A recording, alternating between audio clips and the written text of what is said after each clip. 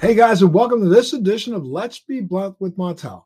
You know, the 2020 Global Cannabis Report from New Frontier Data estimates that the Latin American sales in cannabis will reach about $44.8 billion by 2025. The preferable climate and the low production costs make Latin America a promising region for the future of cannabis production and investment. Yet in many South American countries, cannabis is still an illegal crop, grown by farmers to support their families. Today's guest is a writer, photographer, and producer currently working for Vice in Mexico City. His journalistic subject matter ranges from Mexican cartels to drug smuggling to social economic equity to street art to basketball and environmental conservatism. His most recent publication for Vice News explores the world's worst weed and why we must save it.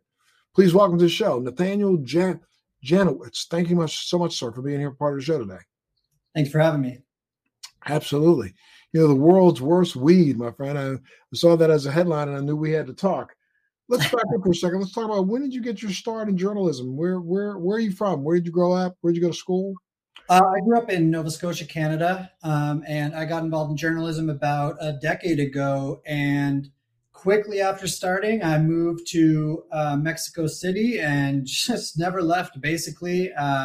Jumped in with both feet into the Latin American world, and especially with topics around marijuana legalization, things like that is very close to my heart because I actually did my master's degree in Colorado around the time when legalization was happening there. And I watched the whole process kind of play out from the medical marijuana cards to the day that it was actually voted to be legalized there statewide. And to me, it was just a really interesting experience watching that and then seeing it play out in other countries, whether that be Canada, where I grew up, or Uruguay, where I've also reported from.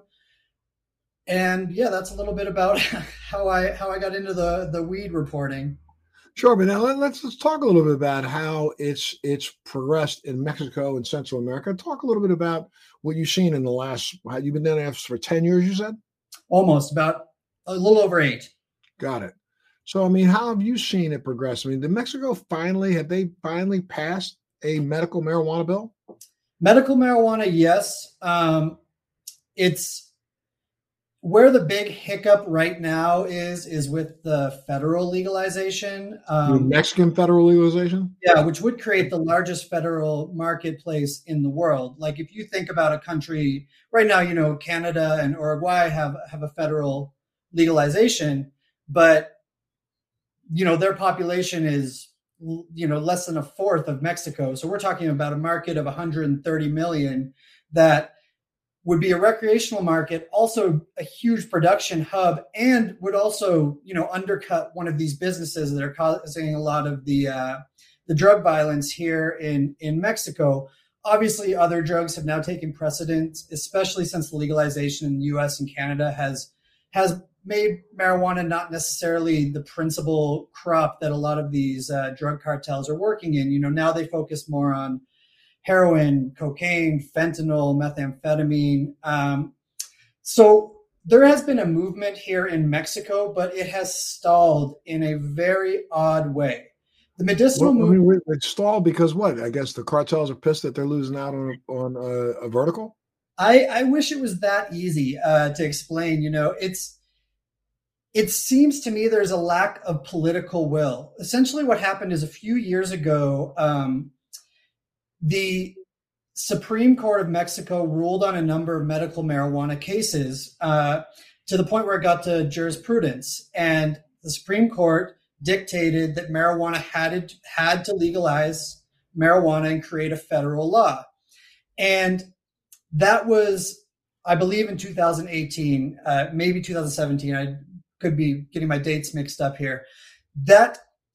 When that happened, they started creating this federal legalization bill, and they wrote it, and it basically just has been bouncing back and forth between the Senate and the Congress for about over 2 years. They kept missing their dates and asking for extensions until this past summer, the Supreme Court essentially just overruled and said, okay, marijuana is legal, but there's still not an actual law to outline what that means, who produces it, how the federal government plans to offer it.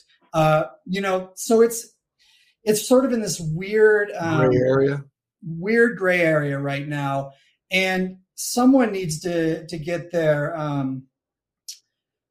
poop together. Sorry, I'm not sure what the language requirements on this show are. Do your thing.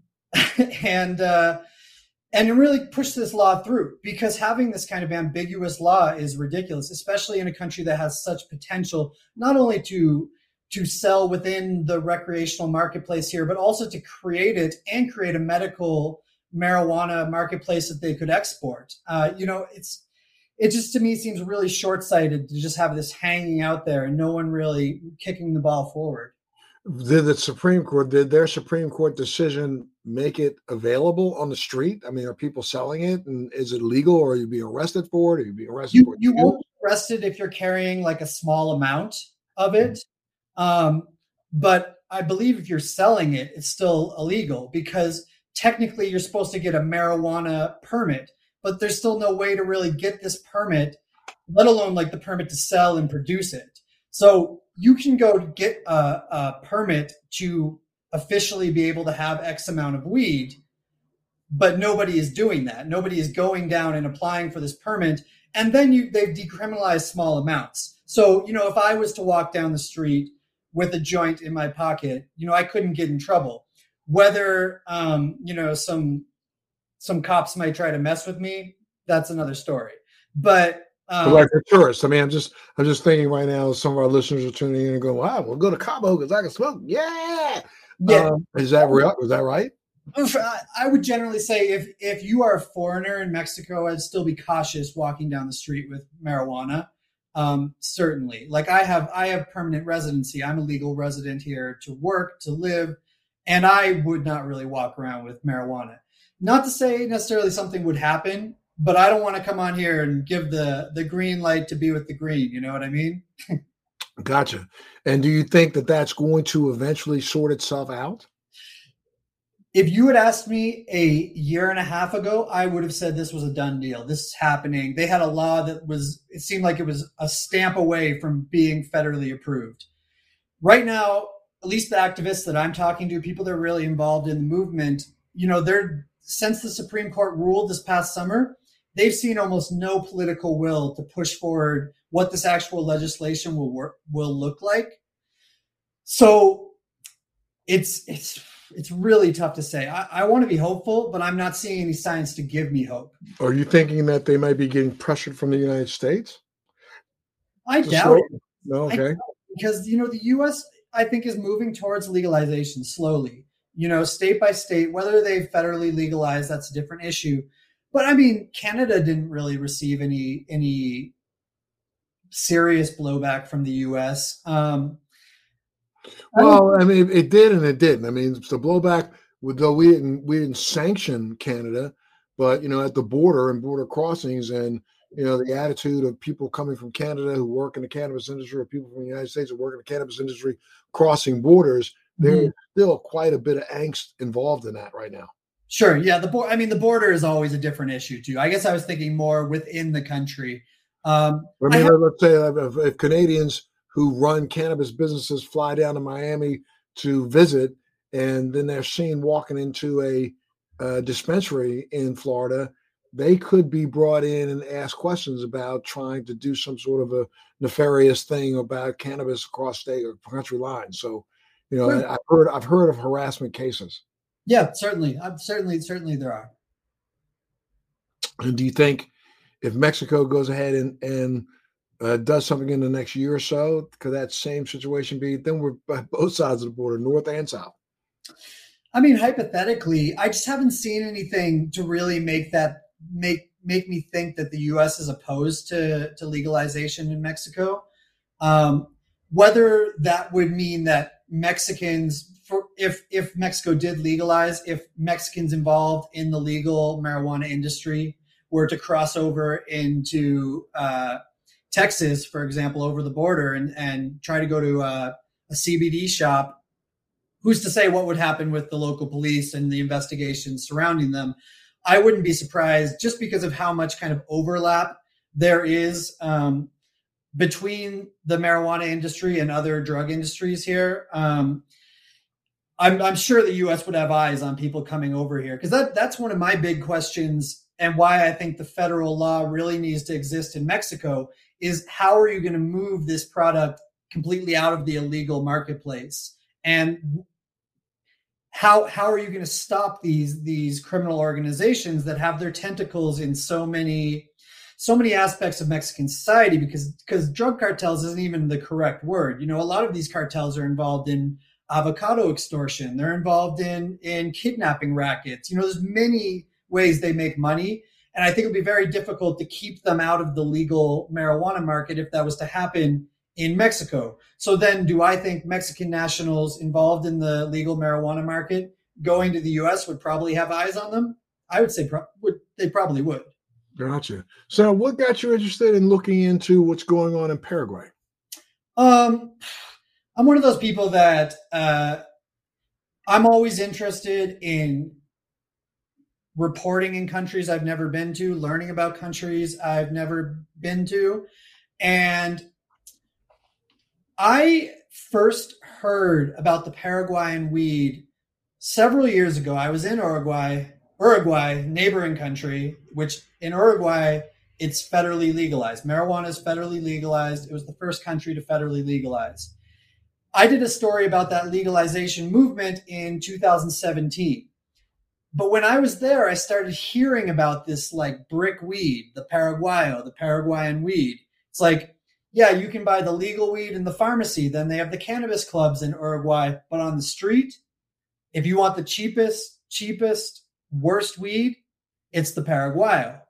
And I started hearing about that from other friends in other countries, in Argentina and Chile. It's the Paraguayo. If you talk to any of these neighboring countries of Paraguay, everybody there that has dabbled in marijuana consumption has almost certainly at some point in their life tried the Paraguayo brick weed. So I had heard about this for a long time. So it was one of the stories I wanted to do. I've always had a keen interest in Paraguay. So I basically had it on my list. Some time opened up and I decided, I think it's time to go down there and see what this is about firsthand. And Paraguay is a super interesting country that I've wanted to visit. I've wanted to report from, and I wanted to figure out what the deal with this weed was. And thankfully it happened. Gotcha. And so, again, now let's talk a little bit about it, because when you did hear about it, and though you heard it was, probably some of the better cheap weed that you could get, you started to hear some other things about it that made it the worst weed you could get, right? Well, so that's one of the things that was so interesting to me about this story is, Paraguay, they say, is either the third or fourth largest marijuana producing country on earth. And within the country, like when you see these flowers, they are actually very high quality. They're very high quality. They look good. But when you hear about the Paraguayan weed in other countries, it's known as the worst weed. So what is this process from taking, a plant that's actually relatively high quality and just turning it into, I don't know if trash is the right word because it's effective, but it's not an enjoyable experience, smoking it, which in my journalistic endeavor, I obviously had to try. So the marijuana in Paraguay, I don't think all the marijuana is the worst weed in the world. The worst weed in the world is the marijuana produced in Paraguay that is taken, compressed, diluted, and exported, mostly by Brazilian gangs. And that's what you find in other countries. That's the brick weed. Do you find that brick weed coming anywhere in the United States? I would doubt it. Anybody would use it. Nowadays, no. I mean, you hear about how the Mexicans used to package brick weed back in the day.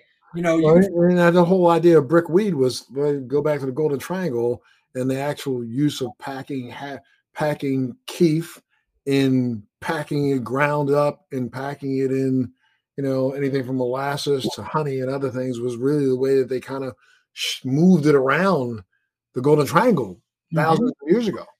Yeah, and I think as the borders became more militarized with more security, that practice has picked up in other countries. Mexico used to do it, now they don't really anymore.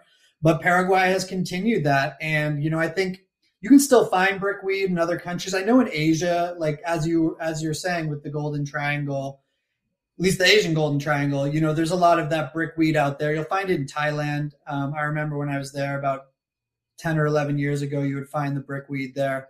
I But now, think in Thailand they would literally pack it in their own version of a distillate, kind of an oil, hemp oil, and use that to see if they could keep the pest out, right?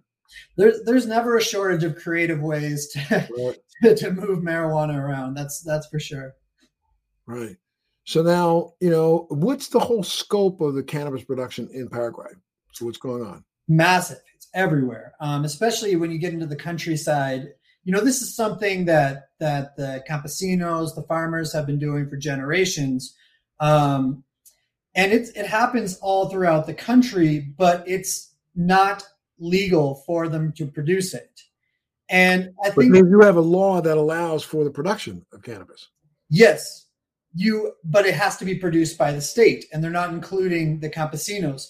Nor is the state actually really producing marijuana at this point. I thought one of the most interesting things was when I was in Paraguay speaking with one of the principal marijuana activists there. He said something really interesting, and the exact quotes in the article, I don't have it in front of me, but he said to me that we're not militants of the legalization, we're militants of them following the laws we actually have. So there is a law that says that Paraguay should be producing marijuana for the medicinal marijuana industry. And they've given the permits to do that to certain producers and laboratories, but it's just not happening. And they're not including, the tens of thousands of campesinos that have been doing this for generations that already have massive fields of marijuana, cannabis in the countryside. They're not including them in this production.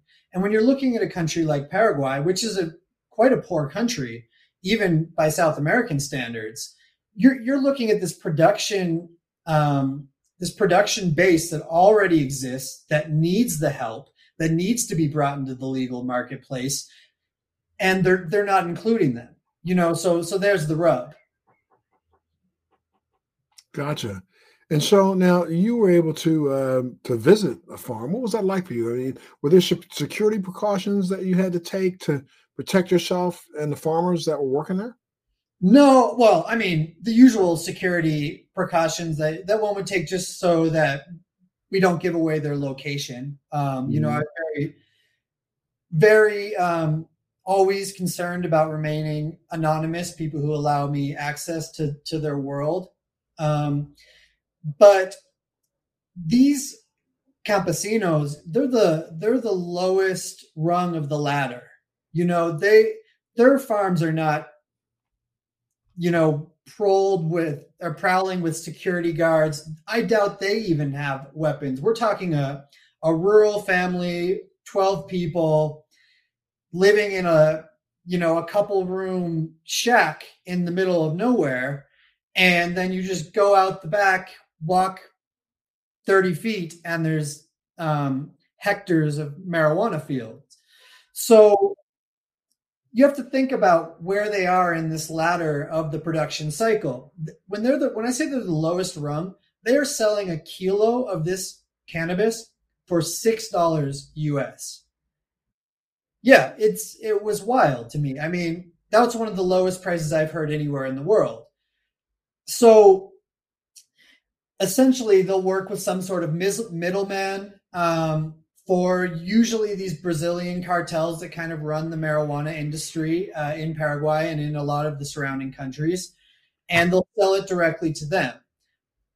So their main danger isn't so much the criminal group, at least not from what I saw. I am certain that there have been instances of farmers probably being killed, forced off their land. I heard some stories that I wasn't able to include in the article about the dangers from that side. So I don't want to say that doesn't exist.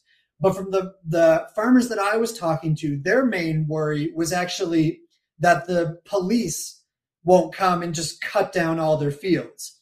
And they were telling me that, they have to pay X amount of money per hectare, per crop to the police so that they don't come and cut down their fields. So this is just a racket that exists and a complicity that exists with certain levels of the anti-narcotics forces there.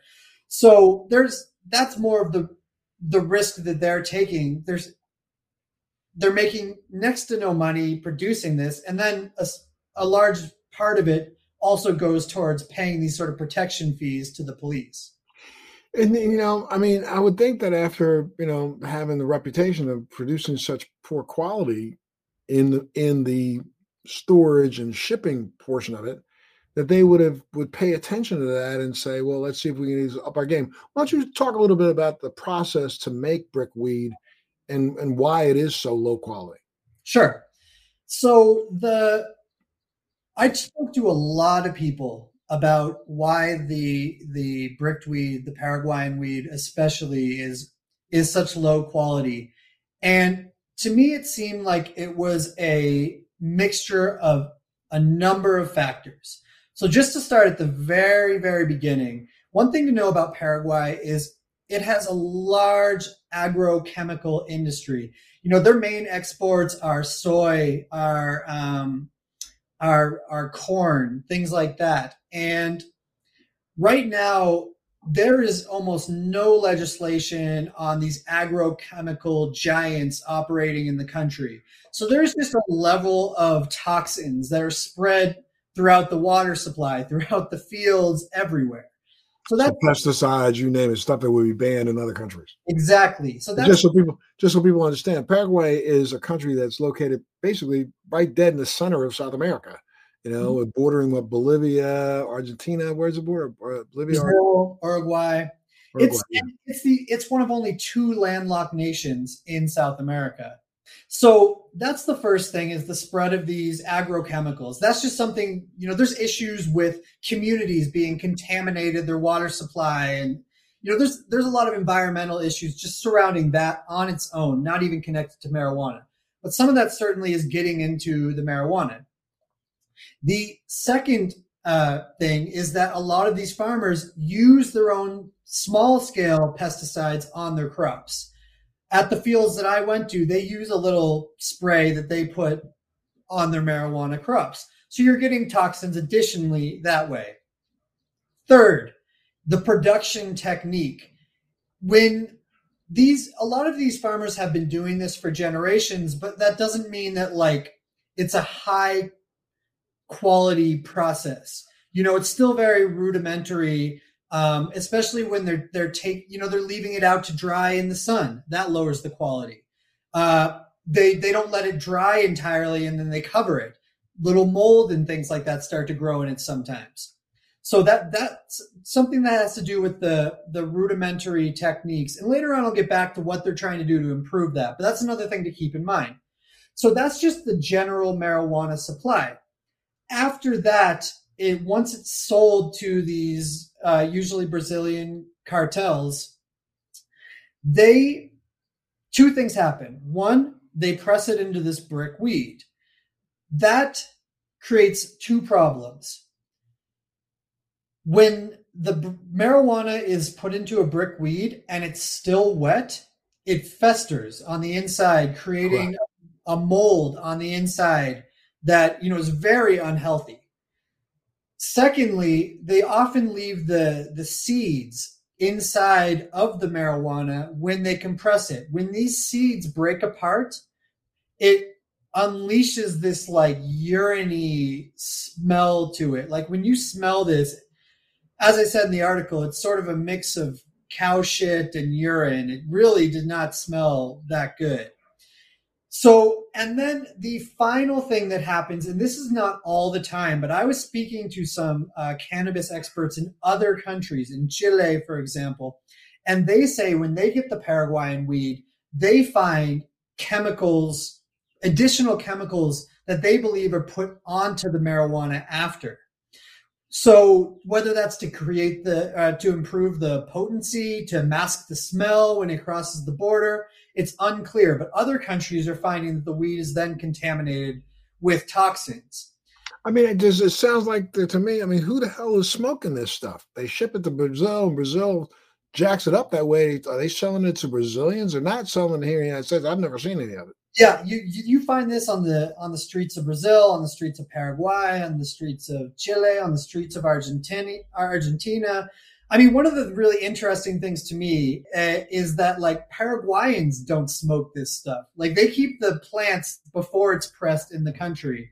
Like actually finding the brick weed in Paraguay was a bit of a task on its own that I had to take some time to actually do.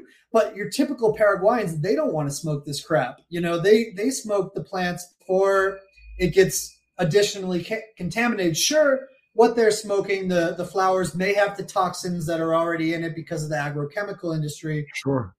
Because of the farmers spraying that on there, but they're not getting this brick weed. And then if you go to another country like Chile, for example, like I was talking to some people in Chile, asking them about the brick weed, and they were saying that the brick weed kind of has this like romanticism to them in their mind because it reminds them almost of it's like the beginning of smoking weed. You know, it's like maybe they were a teenager or early 20s and they were, you know, trying marijuana for the first time. The easiest, cheapest weed to get, it's the Paraguayo.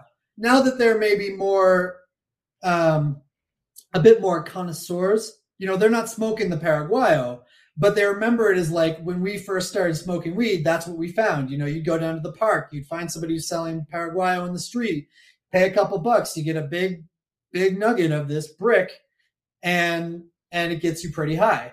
So it had this kind of romanticized idea for them. So I think the people that are smoking this are one, younger, newer marijuana smokers, two, people who can't afford anything better, because at the end of the day, it's the cheapest stuff you're going to find. You say it gets you a little high, but does it get you sick? Well, have there been any deaths reported by consuming this mess? I've never heard about any deaths attributed to it, but I can tell you that it has a reputation for making you nauseous, giving you a headache after you smoke it. And as I told you, I'm a very serious journalist, so I had to partake. I had to try it to know what the effects were firsthand.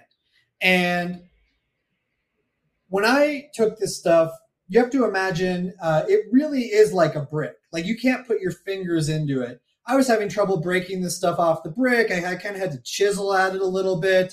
Rolling the joint, I think I'm pretty good at rolling a joint. I had to use a card to cut it, to actually roll the joint. Then when I smoked it, I didn't get a headache. That was what I was most worried about. But I certainly got nauseous almost immediately. And it was very harsh. The toke of it was very harsh. And each toke was harsher. Wow. I remember the first toke, I didn't think it was so bad. The second toke, okay, yeah, I feel it. The third toke, coughing a little bit. By the end, like I didn't finish the joint. I smoked about a third of it and I was good. I was feeling a little nauseous. I put it out, drank some water, but it hit. I mean, I definitely felt it. I was certainly stoned for a few hours after. Did you feel like you were stoned like you would normally be from cannabis, or you were stoned because you had a little chemical added to it? It was a little bit uneven, the high. It definitely felt like a cannabis high. Like it didn't feel different, but it felt a little all over the place, you know, and maybe that's because I've spent the past 10 years or so that when I have smoked marijuana, you know, I can choose the kind I want to take most of the time. You know, you can choose if you want what kind of sensations you want. This was sort of all over the place. Like I found I was very anxious, really kind of in my head, kind of had weird energy that I wasn't expecting, and I had trouble sleeping afterwards. And the nauseousness eventually went away, but it wasn't slow to go away. I'd say it took about 45 minutes or so to feel kind of normal again, at least within my system. It was something that you didn't want to smoke again. Definitely not. Definitely not. There was no part of me afterwards that thought about rolling up another one. Let's put it that way. Well, I mean, with Paraguay passing a law that claims to have been able to legalize, and the government was going to produce it, how has that affected the production of this, gray market weed?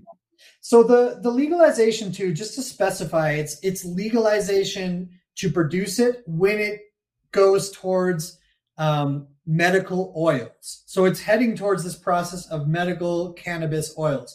In terms of producing cannabis for the recreational market, there is no legalization on that. There is no law in Paraguay that even mentions recreational marijuana. And Paraguay in itself is a very conservative society. It has a very conservative government that's been in power for a long time. And there's not really a movement for the recreational industry. There's a movement on the medicinal side. But one of the people who I spoke to was the founder of Mama Cultiva, which is a group of generally mothers, but parents who are working towards medical marijuana or oils related to their children, usually with epilepsy or different issues with pain, but in the medical sphere. She founded the Paraguayan side of this. But when they give these production licenses to state-run facilities and they're not producing anything, she and her colleagues still need to find marijuana for their own oils that they're making for their children. And the issue is, even with all this large-scale production in the countryside, they can't buy from them. One, because it's illegal, but two, because of the toxins. Exactly. They can't use this weed because it's not a good enough quality to make medicinal marijuana. So basically the medicinal sphere right now is primarily around the capital of Asuncion, and it's these mothers and people related to them, in not necessarily by blood, but in their community, who are creating indoor grow operations, high quality marijuana for medicinal purposes. But that in itself is still illegal. So these mothers who fought for the law, who were the principal people that brought this and got it approved by the government, are still outside of the legal marketplace. So it's you can put a law in place, but if you don't act on it, what is the law worth anything? So, I mean, is there anybody growing legal version of this cannabis anywhere? It's hard to say. I mean, the activists that I were talking to were saying that these production centers from the government still aren't producing any marijuana 4 years later. I was not given access to any of these to go in and confirm that, but the government didn't tell me that they were actually producing anything. So as far as I'm seeing, no. Wow. Well, I mean, but I don't quite understand. If everybody knows that the quality that's being produced is so bad, even the non-brick that's not exported, but what's left over, I don't understand who's consuming this crap. Yeah, I mean, even the stuff that before it's pressed, like it has a little bit of toxins in it, but it's still pretty good weed. Like I would put it on par with, probably what you were buying in the US or Canada in the 90s, before pesticides really started being banned. It was still pretty good stuff. So your everyday cannabis smoker, I think, is smoking that in Paraguay. And also, in the cities, like I think in much of the world, there's always going to be a clandestine movement of high quality weed growers with their indoor grow ops. There's people that are selling very high quality marijuana without these toxins within Paraguay as well. So I'd say your typical Paraguayans are smoking the pre-adulterated, pre-brick weed. And That's probably, and they also move some of that outside. It's not just the brickweed that's getting into Brazil, it's getting into Chile, it's getting into Argentina, because those are not large production countries in themselves. Paraguay is really kind of fulfilling this whole area. Well, and what's being done to see if they can improve the quality of the cannabis? Anybody working at doing that? Yeah, I really met some interesting activists when I was there. A year ago, a little over a year ago today, it was on May 1st, International Workers' Day. There was a collective of cannabis activists who aligned themselves with a group of indigenous activists in a region called Aguarito. And they created an outdoor cannabis grow operation on the side of the highway in public view, essentially occupying this space to tell the government, you need to move forward, you need to do this. But also what they're doing is they've been connecting with campesinos all around the region in about 3 different departments. Departments are what they call states in Paraguay, and are creating similar public grow operations there, and are teaching the local campesinos how to make organic marijuana. So how to stop using these pesticides on their own plants. The toxins that are just in the air, that's always going to be an issue until Paraguay cleans up their agrochemical industry. But they've aligned themselves now with, well over 1,000 farmers who have their own plantations and teaching them how to make oils, how to stop using pesticides, how to improve their grow operations. And for most of these campesinos, they didn't know anything about this. Like the ones that I was with, they only learned about this this movement 15 days before I visited, even though it had been around for a year. So there's been a movement of people, and it's growing quickly, really trying to connect with the campesinos and show them how they can improve their quality and what their options are after they produce. Because right now, their only option is basically to sell it. And who are they selling it to? The middle people with these Brazilian cartels. And they're selling it for next to nothing.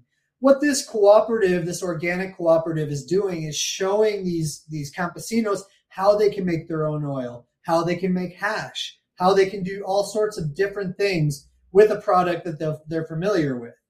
So it's happening, it's happening fast, and hopefully that will improve the quality. I mean, what would you say the future looks like for cannabis in Paraguay? I would say it depends on the government. It really depends on the government. They have a huge opportunity to revolutionize the country if they do this correctly. And so far they're not, at least from what I've seen. But I think there is a movement of people who realize the steps that need to be taken and are trying to figure out how to pressure the government to do that. I think the government does believe that they need to capitalize on cannabis production. One thing we haven't spoken about, and I wasn't able to focus on it much in my article, is the way that Paraguay is trying to move into the hemp space. That, again, is not going so well with the way that they're trying to do it, but they're trying to bring campesinos who are already creating cannabis or creating other crops to produce hemp. And they've been giving them the seeds they need and trying to bring them into this.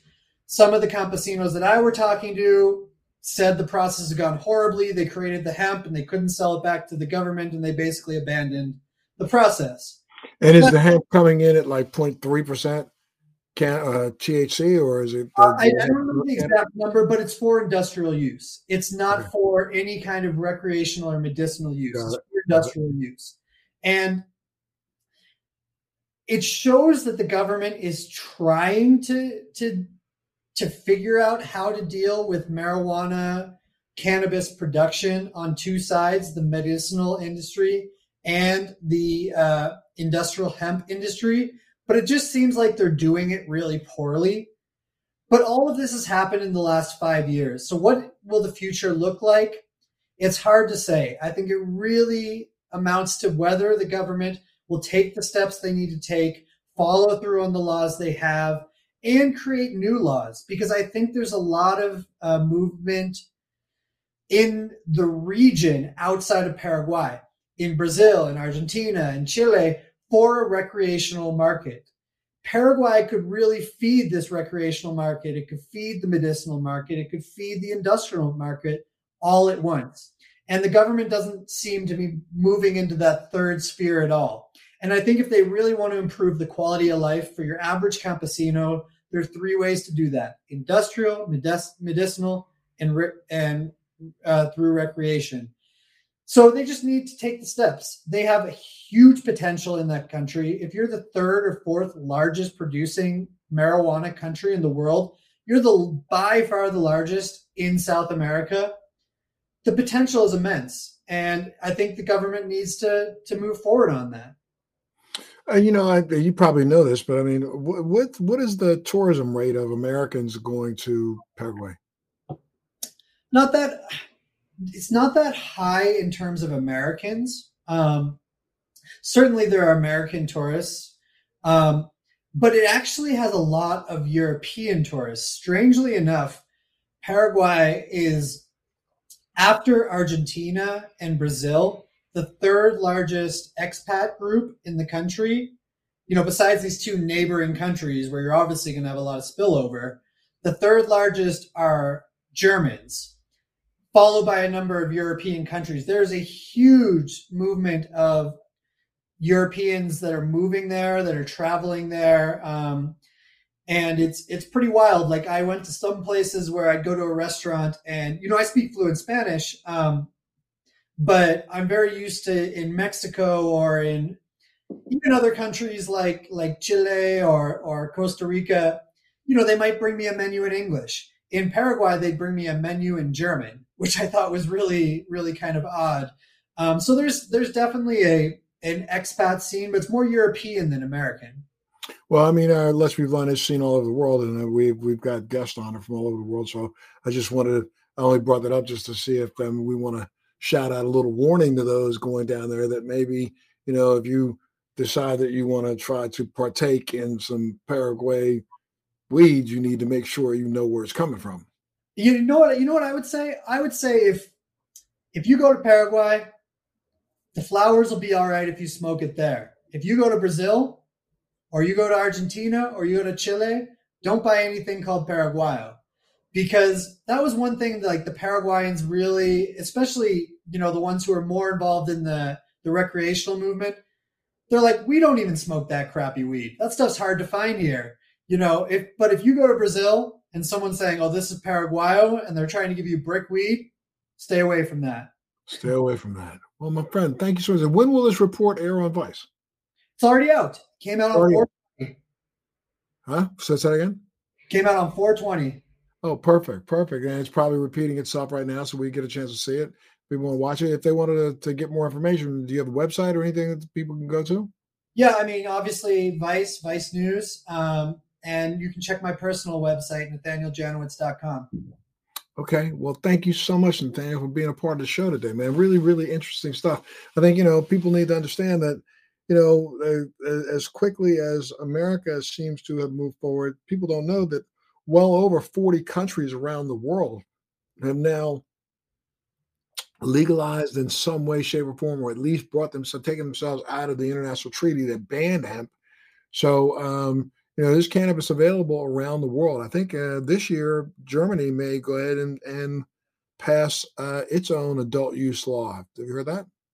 Yeah, I think the movement's happening everywhere. I personally am of the mode of thinking that within the next 10 or 15 years, a lot of the world is going to be federally legalized. I think there's a movement happening. It's happening. I wouldn't even say it's happening slowly. If you look where we were 15 years ago when I first moved to Colorado and they just passed medical marijuana card licenses compared to where we are now, I think in 10, 15 years, we're going to make leaps and bounds all across the world. Your lips to God's ears. I don't know, with the recent, conservative rollback on personal rights by one group in this country. I'm afraid that people who ignore what just happened this week when it comes to the leaked document about possibility of rolling back Roe versus Wade, that rolls back personal liberties. And I wouldn't put it past this group to attempt to roll back all the successes that have already happened with cannabis nationwide, and they could do so just with the stroke of a pen. I mean, because you got to remember, most people in this country don't remember that the U.S. government owns the patent on CBD in the United States. The second that they want to say, oh, by the way, you're infringing on my patent, and anybody who's doing so, you're going to jail, they can shut down every dispensary in America. Mm-hmm. Just like that. Stroke of a pen. We're going to enforce our patent, and nothing you can say about it. So, we have to stay vigilant, especially those that are in the movement, but keep an eye on the prize of what's going on around the world. I've been talking to companies out of Lesotho, South Africa, out of Colombia, groups out of Argentina, all of whom are trying to get into the cannabis movement. So I think you may be right, though. I think the rest of the world is going to come to an understanding before we do. Could happen that way. Hopefully not. But maybe by then Mexico will be federal legalized and people can just hop over the border. There you go, for sure. Like they can right now in Canada and go visit because, we do recognize that I think it's like 30% of the people who are traveling right now have been actually saying that cannabis tourism is part of the reason for their travel. Yeah, and I think other countries are starting to realize that too. I think that's one of the reasons why there is a movement in so many other countries around the world, because it's really interesting in Canada right now, some of the places you can go and the experiences you can have that include marijuana. And even in Colorado and things like that. And I think Mexico has a great opportunity to really move towards cannabis tourism. Uruguay already has it happening. Paraguay. I mean, it's going to be happening more and more around the world. It's just a great way to make money for other countries. Like, why would you not do it? Absolutely. And, we're just at the tip of the iceberg with using a plant and the multiple ways that it can be used. So again, I got to say thank you, sir, for being on the show. Anytime you have something that you want to drop, we'd love to have you back. You have an open invitation to come on back and Let's Be Blunt. I also do another one. It's called Free Thinking. So either one of those that you want to be on, let me know, and we will definitely have you back, Nathaniel. Sounds good. Absolutely, sir. Well, thank you so much for being a part of Let's Be Blunt today. And thank you for tuning in to Let's Be Blunt with Montel. Thanks for joining me on Let's Be Blunt with Montel. Please make sure you're subscribed and hit the bell to be notified when new episodes post each week. We'd love to hear your feedback also, so please send us your comments.